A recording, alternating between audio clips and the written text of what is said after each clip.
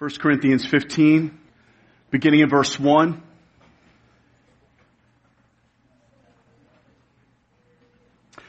Now I would remind you, brothers, of the gospel I preached to you, which you received, in which you stand, and by which you are being saved, if you hold fast to the word I preached to you, unless you believed in vain.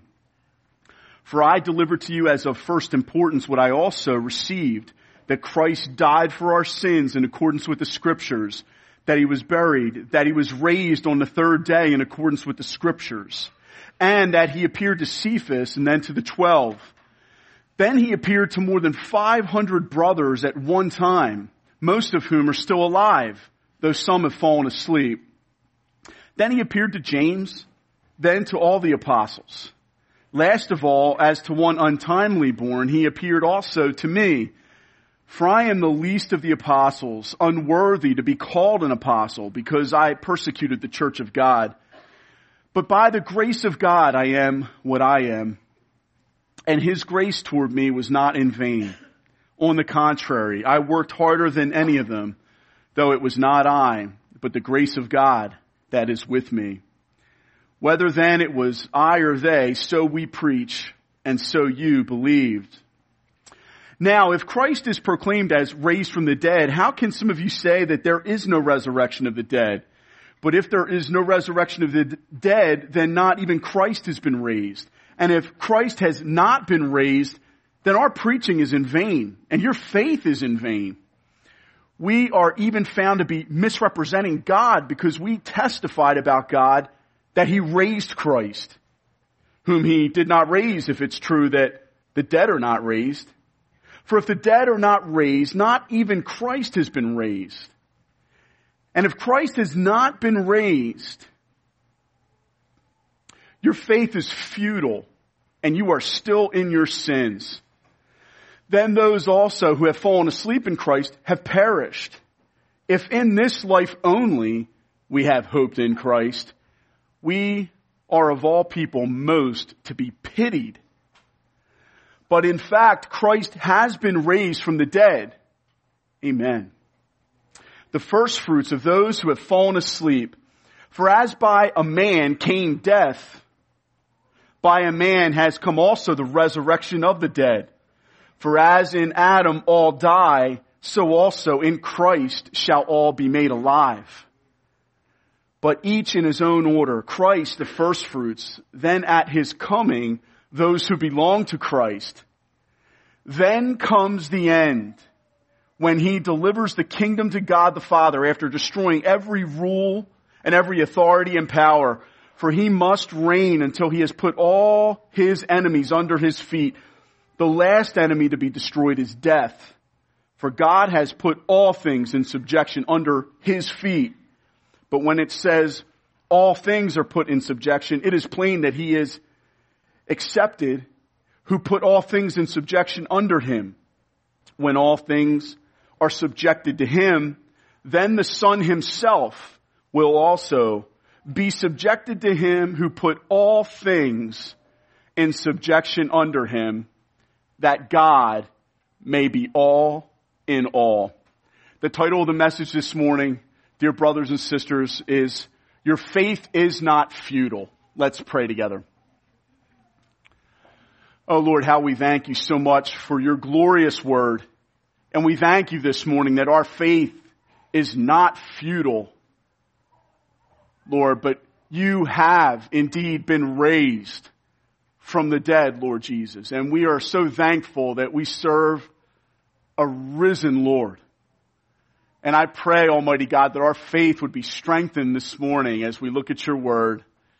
And the hope of the resurrection would flood into our hearts and bring comfort to all who hear your word this morning. As Josh mentioned in worship this morning, Lord, the truth of your resurrection stands. And Lord, no matter where we are at this morning, no matter how we're coming into the service this morning, whether encouraged or discouraged, whether uplifted or downcast, the good news is for those of us who by your grace believe, we are in Christ, and Christ has been raised. and nothing can ever separate us from your love. We're so grateful for that in Jesus' name. Amen. Amen. The 3 points I had this morning are your faith is not futile. Your faith is not futile. Secondly, you are not still in your sins. You are not still in your sins. And thirdly, Christ has been raised. Christ has been raised. I pray that these 3 statements of truth would uplift your heart this morning from the Scriptures. In 1 Corinthians 15 here, we have a context where there were some who were beginning to mislead the church of God in Corinth, who were saying that there is no resurrection of the dead, and there were some who were stumbling over this false statement. And Paul here goes right at it and uses the glorious truth of the resurrection of Christ from the dead to prove not only that he's been raised, but also that we as believers in Christ will also be raised from the dead at the appearing of our Lord Jesus Christ. Christ is the first fruits, the first one who was raised. But we likewise, brothers and sisters, it's good news this morning to know that death is not the end for the believer. We will die, never to die again. But we will in fact be raised because by the grace of God we've been born again. And the truth that the Apostle Paul goes into here in verse 17, he says, if Christ has not been raised, your faith is futile and you are still in your sins. He's talking about an argument that if what those who were sowing the error into the church, if what they say is in fact true, then our faith is futile. It talks here about how everything hinges on the resurrection of Christ from the dead. Our faith hangs on this. It's true that, as he says earlier in verse 14, if Christ has not been raised, then our preaching is in vain. All of this is in vain if Christ has not been raised from the dead. He also says, not only is our preaching in vain, your faith is in vain if Christ has not been raised from the dead. But the good news, brothers and sisters, is your faith is not futile. Christ has been raised. He is risen from the dead, and your faith is not futile. That phrase, your faith, it talks here about futility and whether or not faith is futile. That word futile is talking about pointless. It's pointless because your faith, if Christ was not raised, it won't deliver you. That's what futility is talking about. It has no power, no real power, and no real hope at all. It's not really going to do anything for you if it's futile.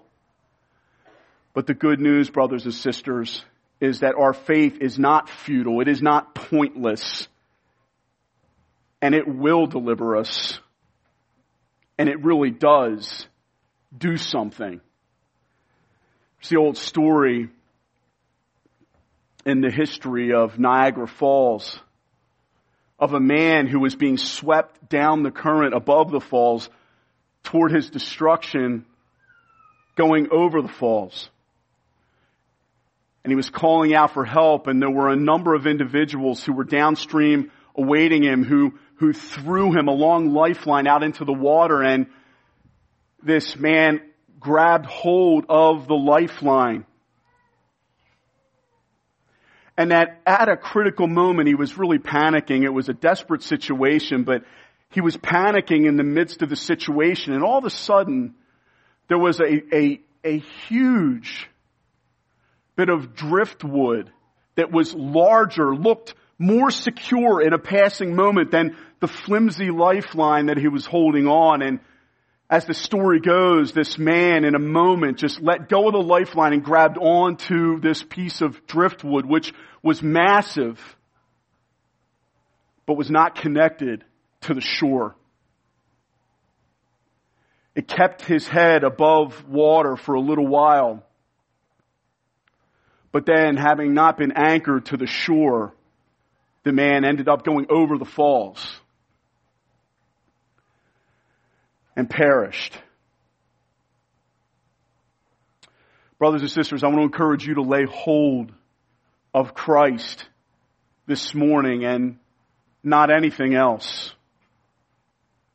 Anything else that we would place our faith in, that we would lay hold of in the midst of the fast-moving current of this world, immersed in our sin, cannot deliver us from the judgment to come of the falls that await everyone on Judgment Day if they do not believe in Jesus. Christ is the lifeline. He is the one to lay hold of with your faith, and anything else we lay hold of would be futile. Everything else that mankind all over the earth believes in that is not Jesus Christ risen from the dead is futile. It's pointless. It won't deliver them. It won't really do anything for them. But brothers and sisters, your faith, by the grace of God, when you believe in Christ, you are born again to a living hope, the Word of God says. And the opposite of futility is the case. You become what Scripture calls an overcomer. 1 John chapter 5 verse 4. You may remember this scripture. As I was studying this passage, this came to mind. For everyone who has been born of God overcomes the world. Isn't that so rich? Verse 5. And this is the victory that has overcome the world. Our faith. The NIV, I believe, says, even our faith. In closing, verse 5 of 1 John 5 says, who is it that overcomes the world except the one who believes that Jesus is the Son of God? I want to urge and plead with all of us to believe in the Lord Jesus Christ with all of our heart and to lay hold of Him with our faith this morning. He is indeed the lifeline anchored, and that is in fact our salvation. The world clinging to all of its driftwood passing by, brothers and sisters, it will not avail them. It will not save them. They will be sucked over to the falls, to their eternal destruction. But we will live because Christ lives. We are, as Romans 8 talks about, we are more than conquerors. Revelation 2 verse 11 says that the one who conquers will not be hurt by the second death. The one who conquers will not be hurt by the second death. The ESV Study Bible, talking about the word conquering, says it's speaking here of believers who hold to their testimony. They hold fast to the truth, even as in 1 Corinthians 15 says in verse 2, by which you are being saved if you hold fast to the word I preach to you. There is a call for us to hold fast to Christ, to hold fast to the truth of God's word, to hold fast to the truth that Jesus is the Son of God, to hold fast that He has in fact been raised. And brothers and sisters, in holding fast to Christ, we know that the opposite of futility, we are saved. Look at 15, 1 through 3. I would remind you, brothers, of the gospel I preached to you, which you received, in which you stand, and by which you are being saved, if you hold fast to the word I preached to you, unless you believed in vain. There's a call here to cling to Christ and to cling to Him desperately and not to let go of Him, to cling to the driftwood of this world and all of the vain things that mankind clings to, the false gods that mankind clings to. That is the faith that is futile. That is the faith that is pointless. But the faith in Jesus Christ that you have, dear brothers and sisters, it is not pointless because Christ has in fact been raised from the dead. I love verse 20. Look at the way the Word of God says, in fact, Christ has been raised from the dead. And we're going to get to that more in the third point, but I love the fact that it drives home that our faith in Christ is indeed not futile at all. And why will the second death not hurt us who believe? Well, brothers and sisters, because on Good Friday, Christ suffered the punishment that we deserve as believers. He suffered it fully in our place. The second death, or the wrath of God that we deserve eternally in hell for our sins, is a just punishment that we deserve. But the good news of God's grace is that Jesus the Son suffered it in our place. And as Ben mentioned so wonderfully at the Good Friday service a couple days ago, the Lord, according to Zechariah 3, removed our iniquity in a single day. Oh, Ben, thank you so much for that word on Friday, reminding us of the sacrifice for sin that Christ suffered for us. We will not suffer the second death. That is the opposite of futility. That is something that has really taken place because of the faith that we have in Jesus Christ. Christ has indeed saved us. And nothing can change that fact. Point 2. You are not still in your sins. You are not still in your sins. Again, verse 17. If Christ has not been raised, your faith is futile and you are still in your sins. These realities here, if Christ has not been raised, drive home in our heart just the absolute desperate place we would be in had Christ not died and had been raised from the dead. We would be in our sins. We would be awaiting the second death.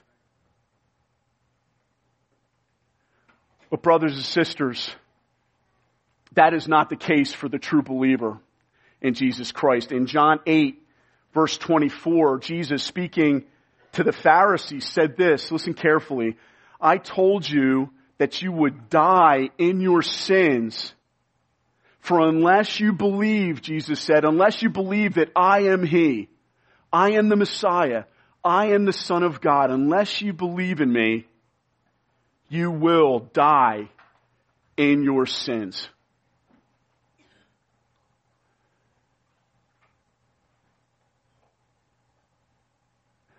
There's no pure vestments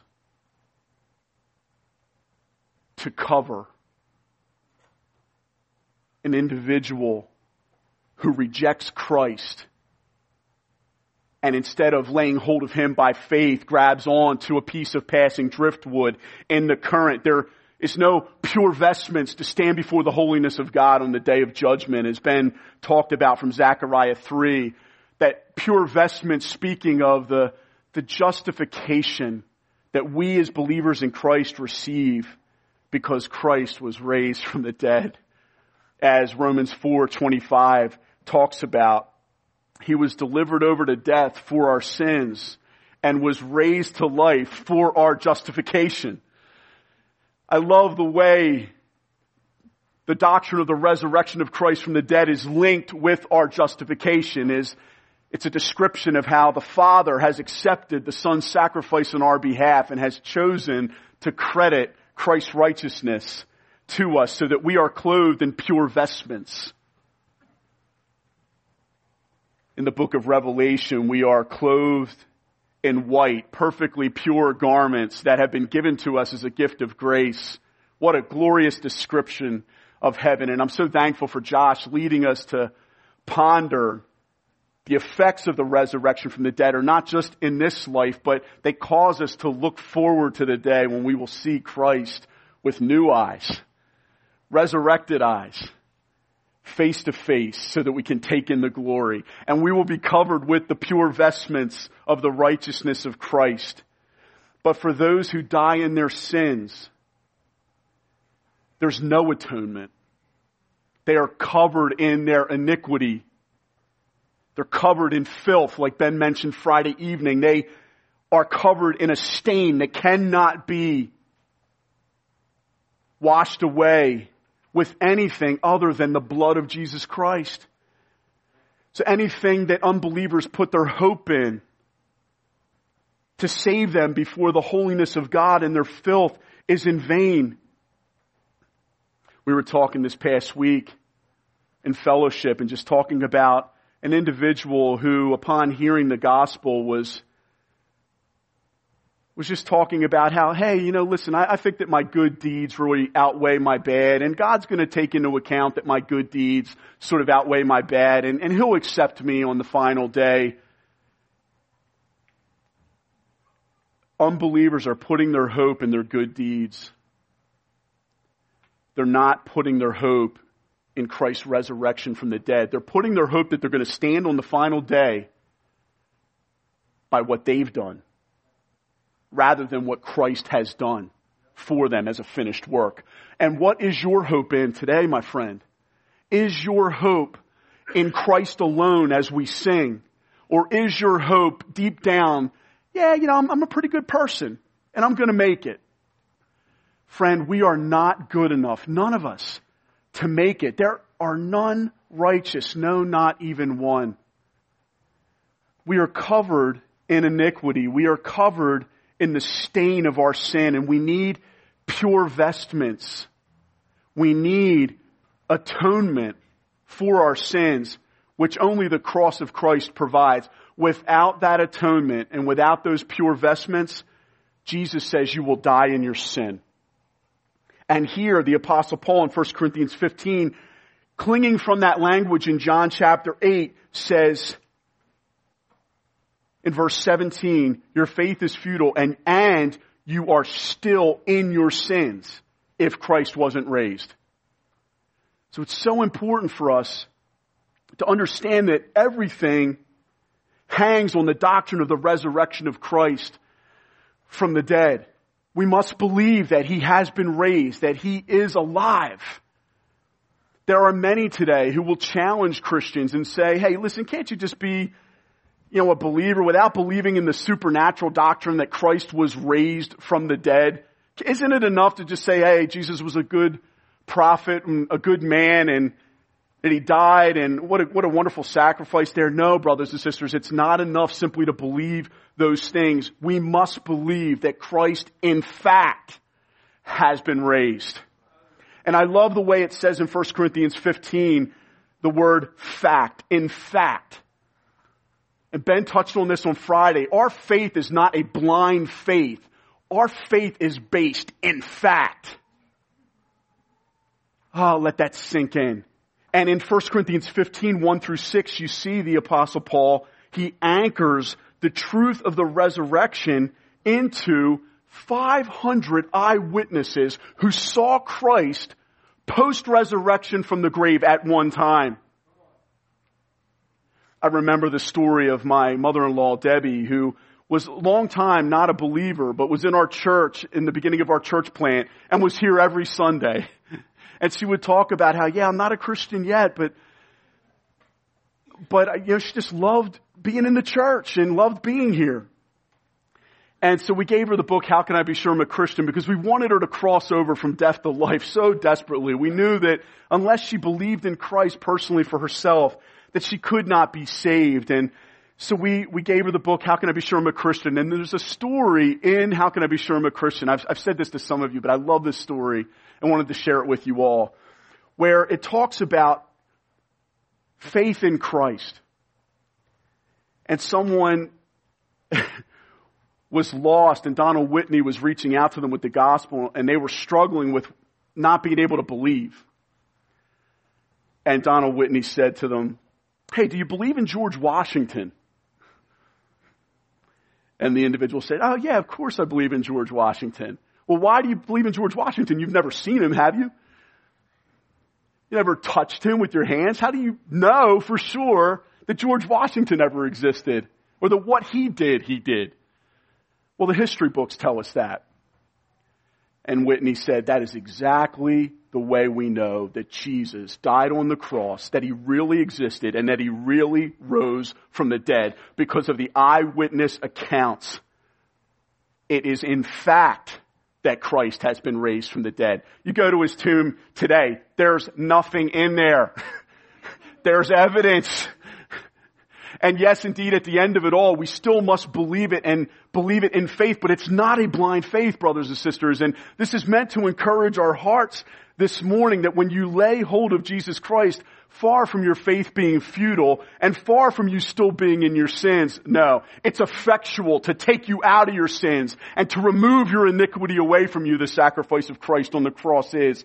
And brothers and sisters, 500 eyewitnesses saw Jesus risen from the dead at the same time. And when my mother-in-law Debbie read that description of, yeah, you believe in Jesus the same way you believe in George Washington, historical fact backs up everything that took place, and it's written in the history books. It overcame the obstacles for her, and she just said that a light bulb went on. Regeneration. And you can never be a believer by merely mentally assenting to a truth, like the truth that Jesus is raised from the dead is a historical fact. We must be raised to new life spiritually, born again by the Spirit of God. We need to have the light bulb go on. It's not just a mental exercise. We need to say, "Christ, I repent of my sins and I trust in you. And you know what? I believe in you. And every obstacle that's been hindering me from following you and laying down my life for you, I believe in you. I believe in your finished work on the cross. I believe in your resurrection from the dead. I believe, Jesus, that you are the Son of God who gave yourself for me." Light bulb. Saved. Brothers and sisters, for those of you who have trusted in Christ, your story, like my mother-in-law Debbie's, is a miracle. Flesh and blood did not reveal these things to us. But the Spirit of God raised us from spiritual death to spiritual life. And I've got good news for you. You are not still in your sins. You know what you are? You are in Christ when you believe in Him. You are united together with Jesus Christ through faith. And when He died, your old life died with you. You are a new creation in Christ, brother.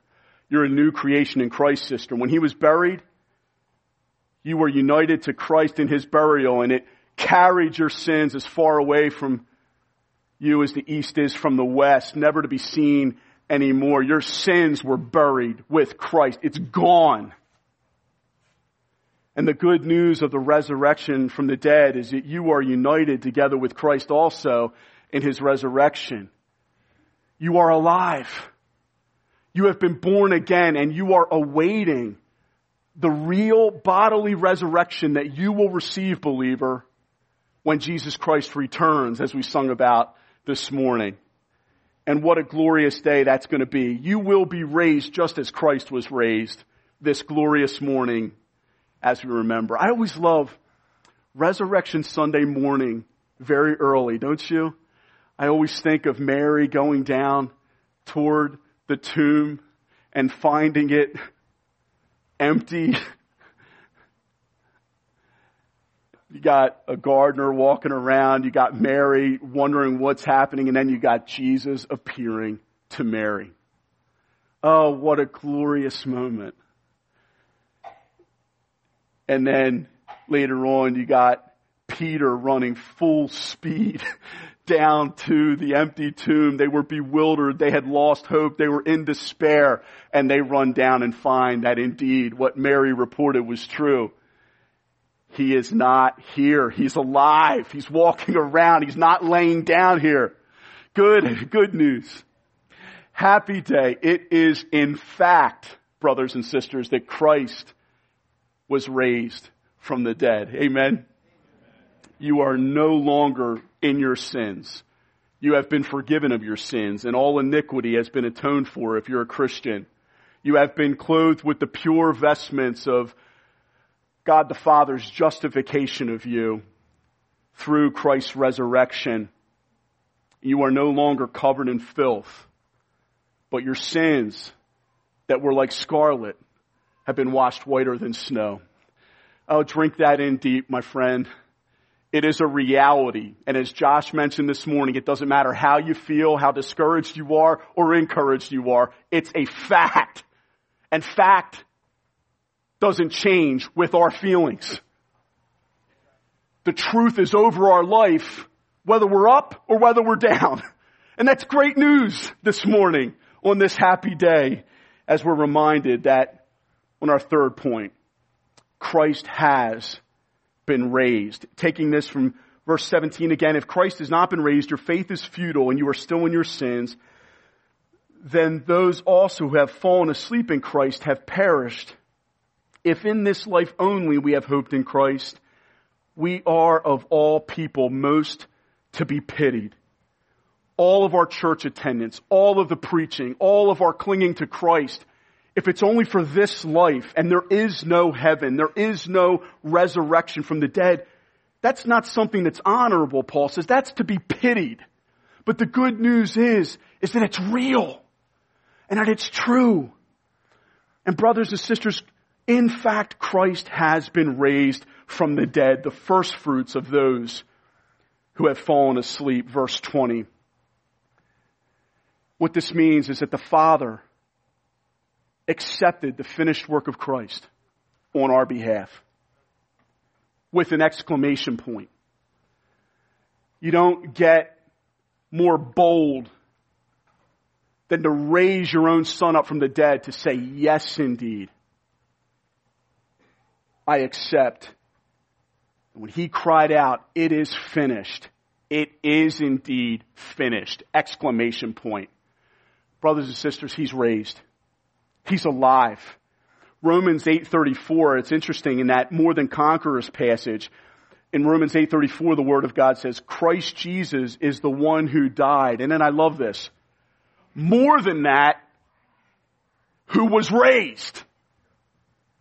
It's important for us as believers to remember this. He's no longer hanging up there on the cross. He's alive.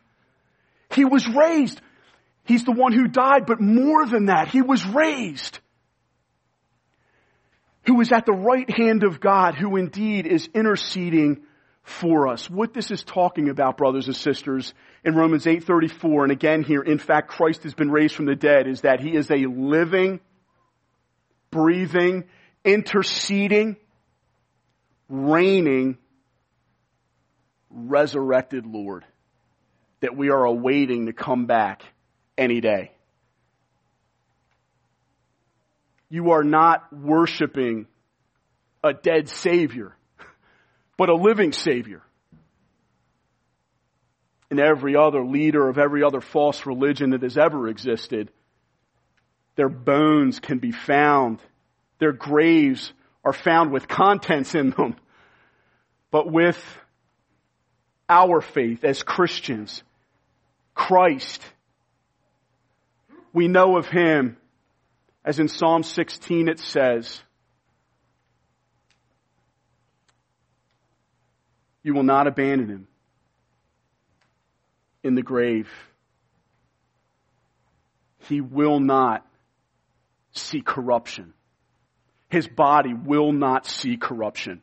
It's a prophecy in Psalm 16 that talks about that God the Father is not going to allow his Son to see decay in the grave. He's going to raise him up on the third day, is also prophesied in the Old Testament as well. And what this is speaking to again is that he is a living, breathing, interceding, reigning Savior and Lord who is going to come back indeed and bring his church home to heaven.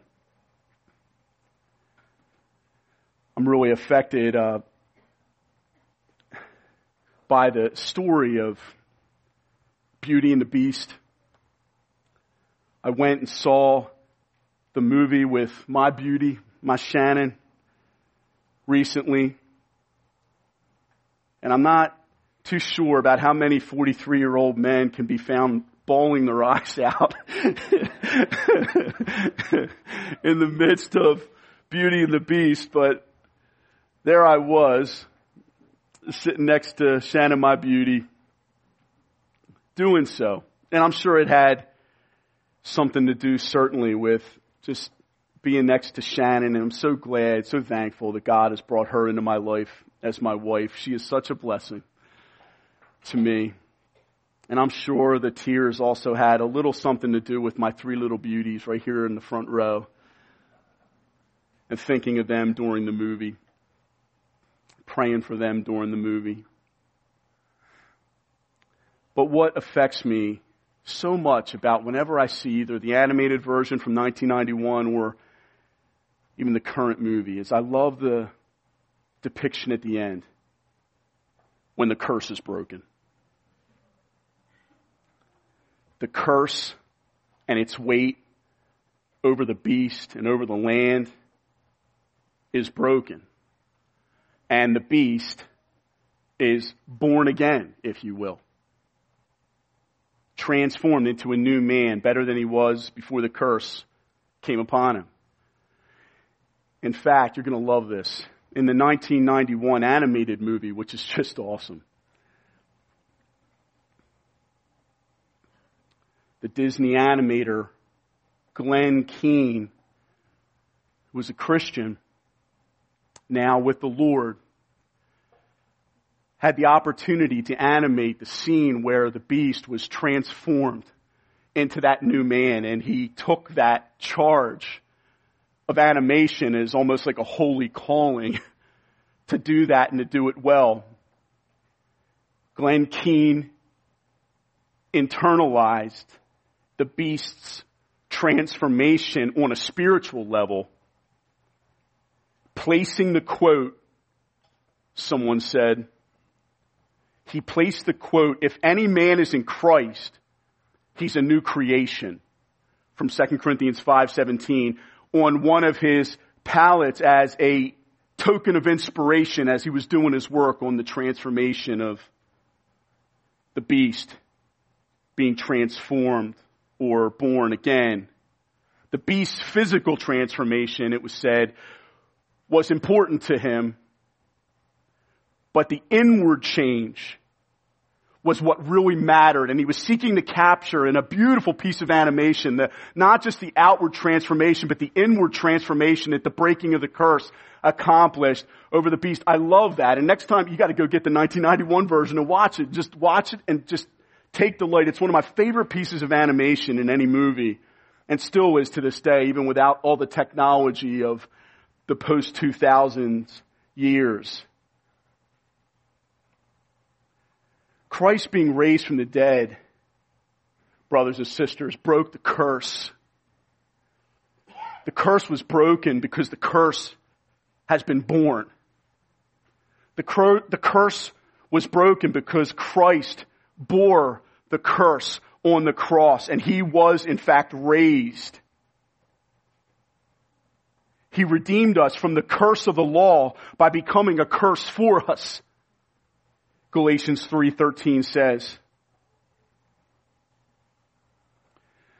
And what I love is that not only are individuals redeemed, but what I love in the animated version, what I love in the movie that's out now, is that when the curse is broken, it lifts off of not only the beast, but all of creation all around him. And the dark castle is transformed into a colorful, glorious delight that shines, that radiates, and the surrounding countryside goes from being under darkness to shining in radiant light.